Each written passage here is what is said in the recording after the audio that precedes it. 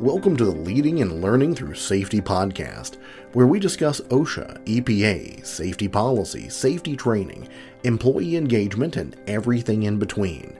Safety is so much more than a technical skill. It's a motivational need. It's a means of engaging your team. Safety is a meaningful business practice that makes a direct impact on everyone in the organization. Hi, I'm your host for the podcast, Dr. Mark French, also known as the Safety Dude. As a certified safety professional and nationally registered EMT, I am excited to share my knowledge and passion from experience in environmental, health, safety, security, and human resources. I've worked in the automotive, foods, chemical, nuclear, and e-commerce fields. I'm so glad you're joining me for this episode as we talk through the current issues in environmental health and safety and how they can affect the culture of your organization.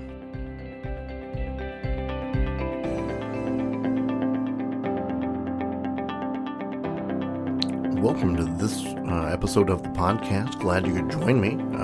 Jumping right in here, the first interesting piece of news that really came out is some out of Washington, D.C., and it seems that under the radar here, they're starting to push a little bit more for looking for an OSHA standard to cover for COVID-19. And they're calling for emergency legislation to go into effect to cover for employers to have safety features for COVID-19. And of course, there's pushback on both sides. There's a little bit of back and forth because, of course, it's already somewhat covered under the bloodborne pathogen standard, in a way. A little bit under personal protective equipment, of course. Got to provide that based on guidance that's available. And there is an FAQ out there on the OSHA webpage about COVID-19 already. So they've already kind of started covering like some ideas and some policy based on what we know about COVID-19 and how to prevent its spread in the workplace. Of course, there's the general duty clause saying that you have to provide that safe place for people to work. Now, what's interesting here is what I really have found the most interesting is this yelling and calling for these emergency measures, knowing good and well that we have underfunded OSHA at the state level and federal level, that we can't enforce it. And I think that's what's disturbing to me the most, is that this is truly, and this is my opinion, completely my opinion, a placebo effect, that we want to do something. We want to show that we are being proactive, and so we're calling on OSHA to make some quick legislational changes, and then we have no way of enforcing it. So even if these were passed, there would be some companies out there that would do their best to follow it. There's always those good companies, and I think there's quite a few out there. There's a lot of people, a lot of good safety professionals, a lot of good companies that watch these regulations, and they truly have a great desire to follow it.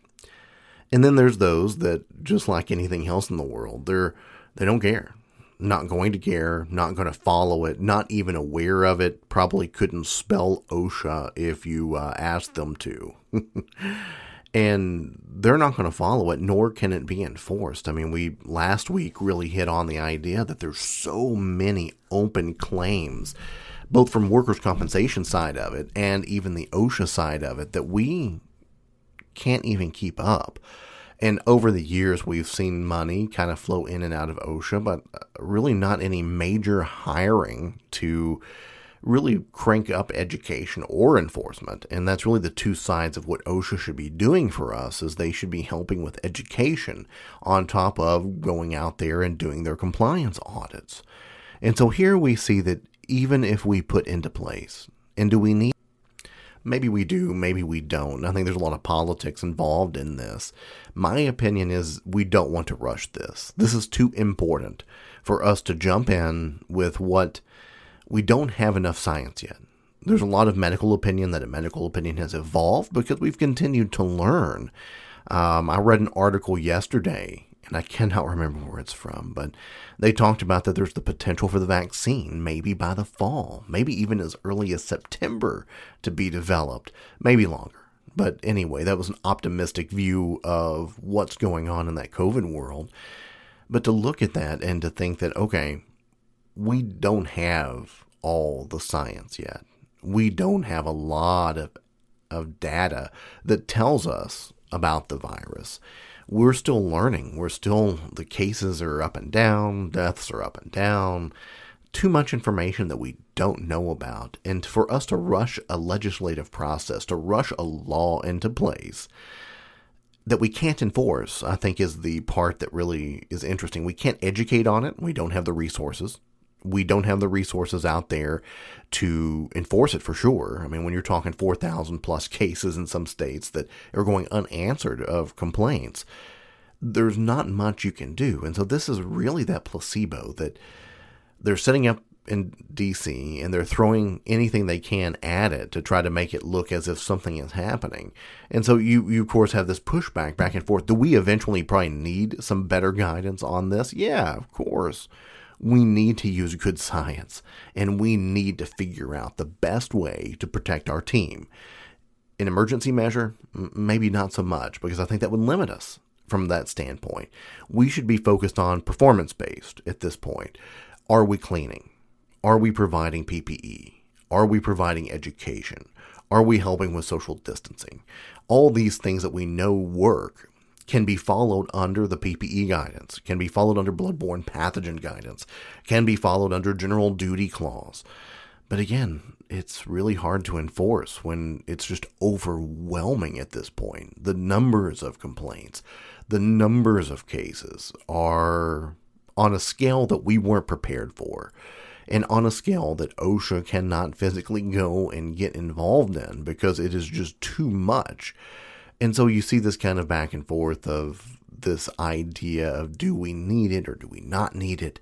I think it's too fast. And that's my personal opinion, of course, that it's just too fast. We just don't have what we need to know to fully understand how we can enforce it, for one. If we don't plan to put into place, if there's not an emergency measure to back up this emergency legislation, so if we pass a law and then we don't increase funding for OSHA to hire a bunch of people to go out and start doing these audits, to start looking for compliance, we're not doing anything.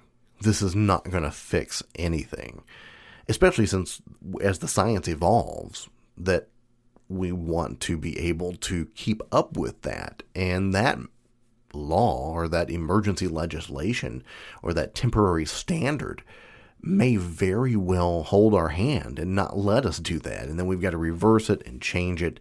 I think for now, giving us the ability to adapt, giving good OSHA people, the ones who understand what they're doing, the ones that are coming in and they're looking for those systemic issues, give them the ability to cite under PPE, give them the ability to cite under bloodborne, give them the ability to look at the general duty clause and see, is this company putting forth the effort that we would expect a company to put forth to protect their team?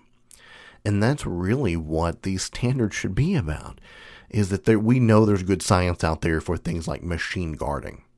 We know that there's protections that should be into place. When we look at COVID-19, it's still very much evolving. The science is not fully clear. I think we're still going to learn some more about it. Because remember, early on, they thought maybe the heat, as we get into the warmer months, would help prevent cases. Maybe so, maybe not. But we've had a lot of variability there that really has not helped. But then face masks in the beginning were if you're only sick. Now it's everybody wear them because you can be asymptomatic for so long. We didn't think about that. Didn't know the history that it could be that severe. Of course, social distancing, hand washing. Don't go and do things if you really shouldn't be out going and doing things in big crowds. That way that you are preventing that from being happening. But we certainly... You saw a big push that people wanted to get back to work. The unemployment claims, especially in some states, got so severe that they couldn't keep up with them. And so people are still waiting for their unemployment. So you can see how that pushes people to want to get back to work, even if it's not fully prepared yet. I mean, if we look at Maslow's hierarchy of needs, the first need is food, water, and shelter. The second need is safety. So people will want or have to, in that fundamental need, put their safety at risk to provide food, shelter, water, which in this day and age is not just hunting, foraging, gathering. It's about going to work, earning money so that you can go and feed a family. And so they will put that aside. They will go to somewhere that could potentially be unsafe to work, to provide that. And so it's up to the organization to provide that safety, to provide that next level of need, to make sure it's in place. And that's something that maybe we need to focus on, is how are we providing that based on the science, based on the data that's available that we have. And it's going to evolve. I truly, and I've said this before, I don't think that we're fully going to understand what has happened here for a couple of years. There's going to be some really interesting case studies that a couple of years looking back, you have to really view it from that 50,000 foot view. You have to walk away from it, look back at it, run the studies, do the investigations, and really see what worked based on good correlations. Because right now there's so much data floating around and it's evolving so quickly. And it's kind of hard to figure out what is going on sometimes. But right now, I don't think that we should be throwing extra regulations at companies that are struggling to get people back to work, that want to get back to work, and not be able to enforce it.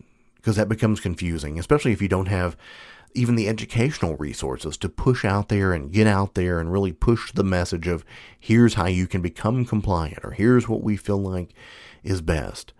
And so we're still running off the guidance of, okay, what does the CDC say? What is NIOSH helping us do?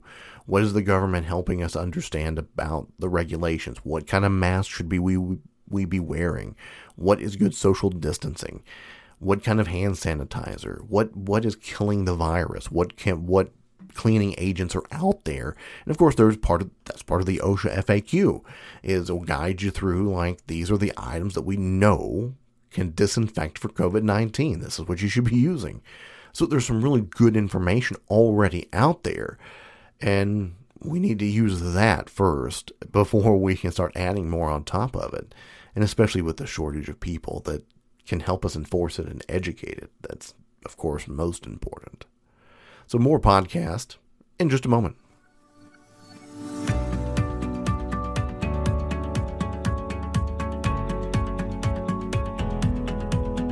TSD Amalgamated, your partner in safety consulting. Find them on the web at tsdamalgamated.com.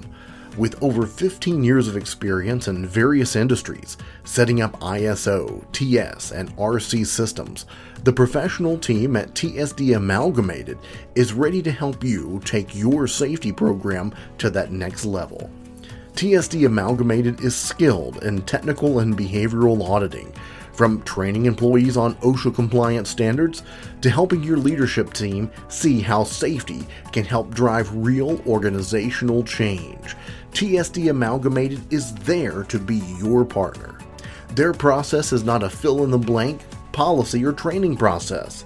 They want to know your team, your needs, and create processes that create total organizational ownership. TSD Amalgamated. Where do you want your safety programs to take you? www.tsdamalgamated.com.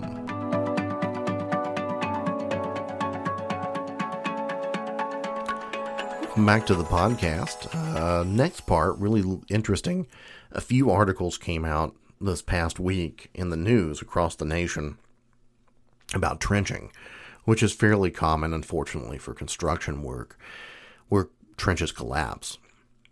So found these very interesting, reading through them, understanding what happened, and kind of some of the lack of planning, some of the lack of work.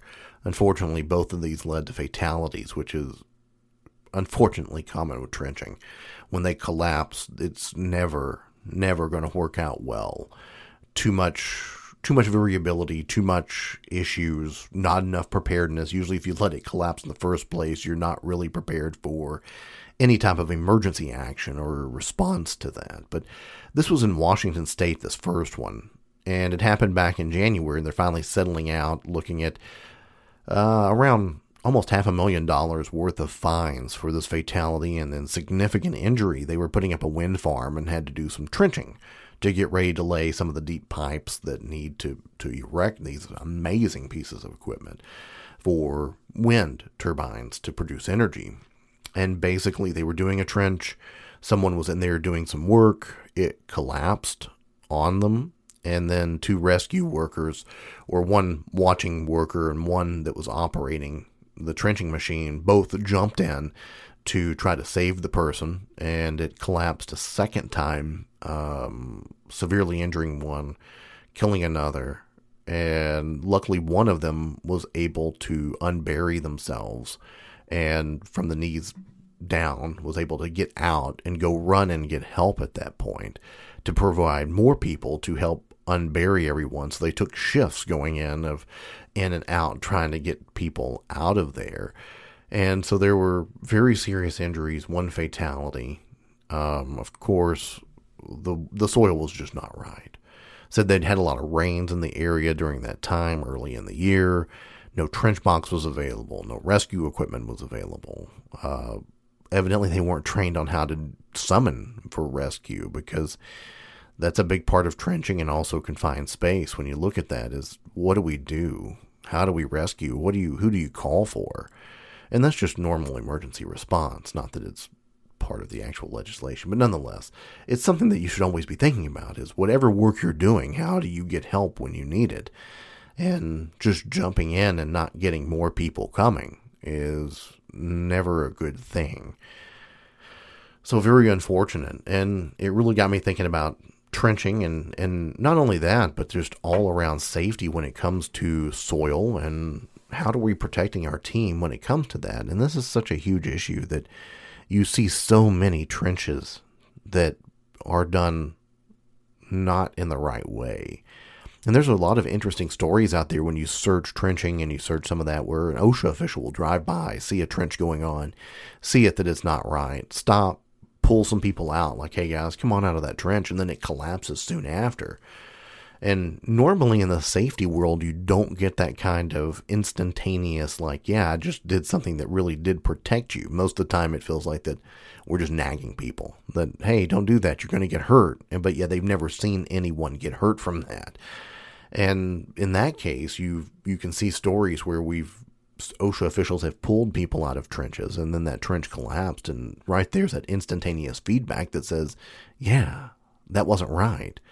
And that's where trench boxes or correct shoring is so important when it comes to doing this work. And then there was another story that came out of Georgia. They were doing, again, trenching. It was a contractor doing it for fiber optic, had a guy in there, and it collapsed. It failing to train their employees on trench hazards. Competent person wasn't there. No means of egress from the water accumulation that was happening. No shoring or sloping or shielding. So it was, and then they also didn't report the fatality within 8 hours. So had a fatality and then didn't report it on time. So that one was out of Georgia. And again, it's all about that soil condition and knowing that a lot of the soil is not as strong as you think it is when you start cutting through it. It may seem like that's just a wall of solid mass, and it's not. And it's very dangerous to put someone in there without the protections they need to be safe. And we've got to provide that. It's just unbelievably dangerous, and it doesn't happen enough to where we protect our teams when they go in there. And so I'll even tell a story about that happened here to my family that was just a very interesting idea that kind of talks of not really trenches, but live pretty on a farm in a rural area. A lot of the ground is sandy and clay. So topsoil, of course, and then it's got like layers of sand and clay. So the soil's terrible for trenching. You just don't dig unless you know it's going to fall in. So you don't dig deep unless you just got to. But there's a creek that runs kind of the property line. And it was raining one day very heavy, and something that my children love to do is they love to go down and watch the water flow. Of course, we don't get too close to the edge. We stay back far enough to kind of watch the water flow. And on the edges of this are some trees and some roots, and you can see where some of it's starting to fall apart and the roots are sticking out, and it looks somewhat solid, and it always does look solid until it just completely collapses. And so we're watching, or this was actually, I wasn't down there at the time. It was my wife and my children. And of course they came and told me immediately when this happened. They're down there watching. And of course my kids, being my kids, are going, hey, can we go down and play in the water as it's flowing? And my wife had the perfect sense about it that no, it doesn't seem right. Like the water's flowing too fast. Just doesn't seem like a good day for that. And just as they were turning their back to walk away, they heard a huge crack and a fall. And two big trees right on the edge, and a big chunk of soil just gave loose down into the creek.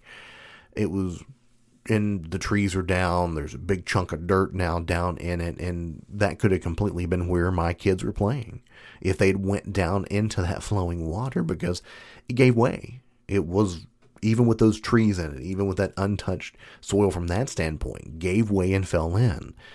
And so even from that standpoint, you have to look at, there's dangers when it comes to being in an area where that soil could give way, because it normally gives way in a big way.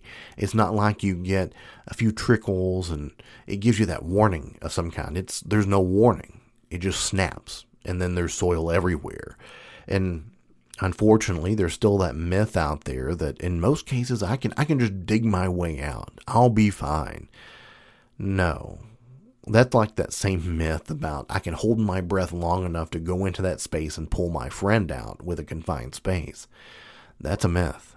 That's not the way it works. That's heavy. It's a lot heavier than you think it is. And the pressure it puts on the body instantaneously can do a lot of damage very quickly, even at a very low part of the body. And you can't dig fast enough to get out from under that amount of soil, that amount of dirt that's falling at you.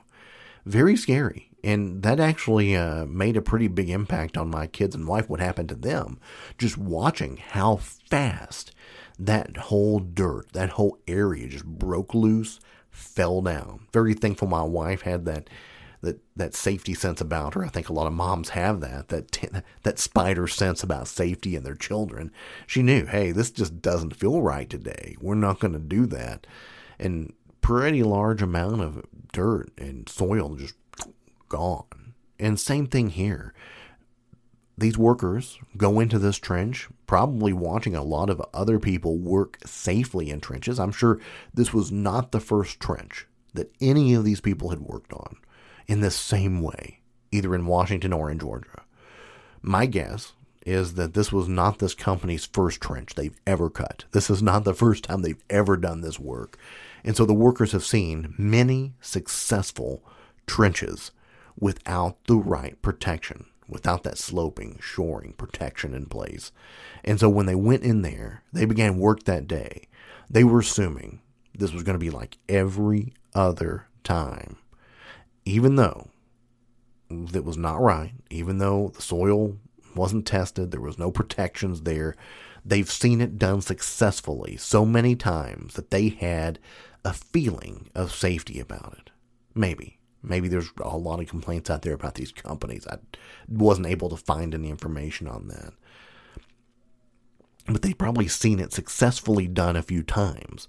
And so they made a choice to enter.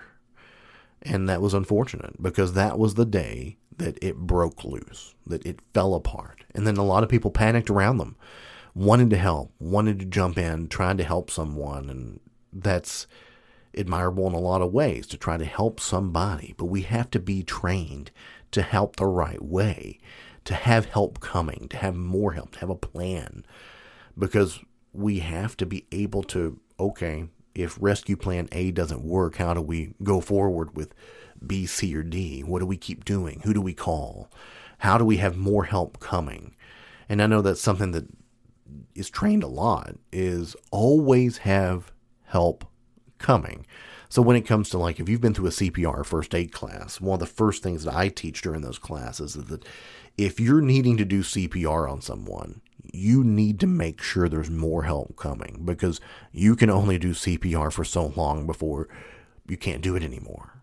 And so you need to make sure you have help coming. Make that phone call yourself if you have to. Find someone. Make sure they understand that you need them to make that call. And so with any emergency process, it's all about making sure that you have extra help ready and available and coming to you. And that's a big piece of what safety is about, is planning for some of those emergency situations. So you look at it from both ways. You look at safety from the standpoint of, first of all, let's prevent it from happening. And then if something goes wrong, not the way we want it, what help and how fast can we bring that help and get things going? Thanks for joining me this week on the podcast. Very happy that you were part of this. Look forward to the next time we chat. Until then, stay safe.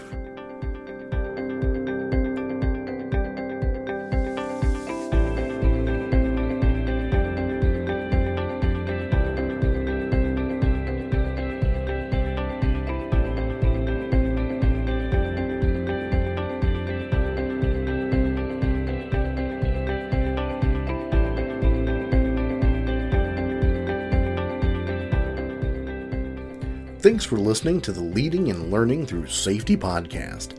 Join the conversation on the internet at www.thesafetydude.org or on Twitter at thesafetydude.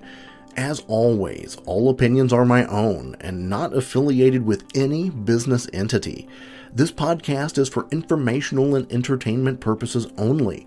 It is not a substitute for proper policy, appropriate training, or legal advice.